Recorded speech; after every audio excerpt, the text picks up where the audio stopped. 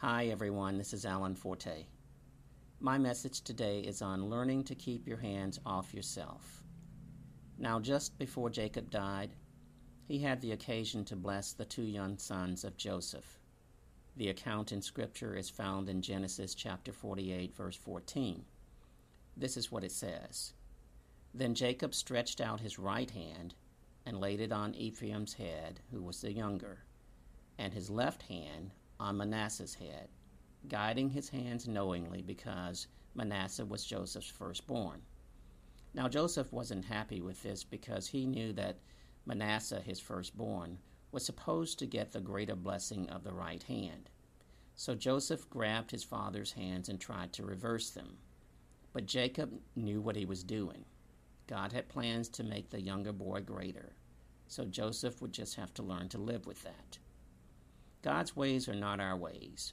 We have to learn to live with that. Many of us are like Joseph. We make the same mistake today, but in a greater way. We say that we've given our lives to the Lord, and many of us can remember the exact day and time that we've done so. But then there are those times when we take the Lord's hands and try to move Him to bless the direction that we want to go with things. We act as if our plans for the life that we gave Him are better than His plans for what is now His. Listen, if you say you've given your life to the Lord, then your life is no longer your own. It's His. To give is to exchange ownership from the giver to the receiver. If you've really given your life to Him, it'd be great if you learn to keep your hands off what belongs to Him. Now don't be discouraged.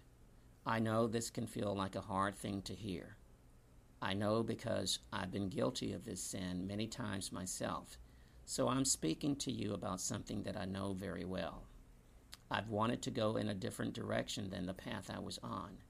I've taken hold of my life and tried to change things on my own when God was saying to me, Alan, let me handle this for you.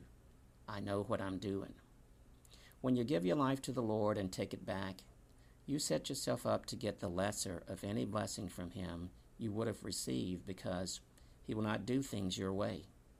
If you want the blessing of the right hand of God, you need to learn to keep your little hands off your life and let Him do with it as He pleases.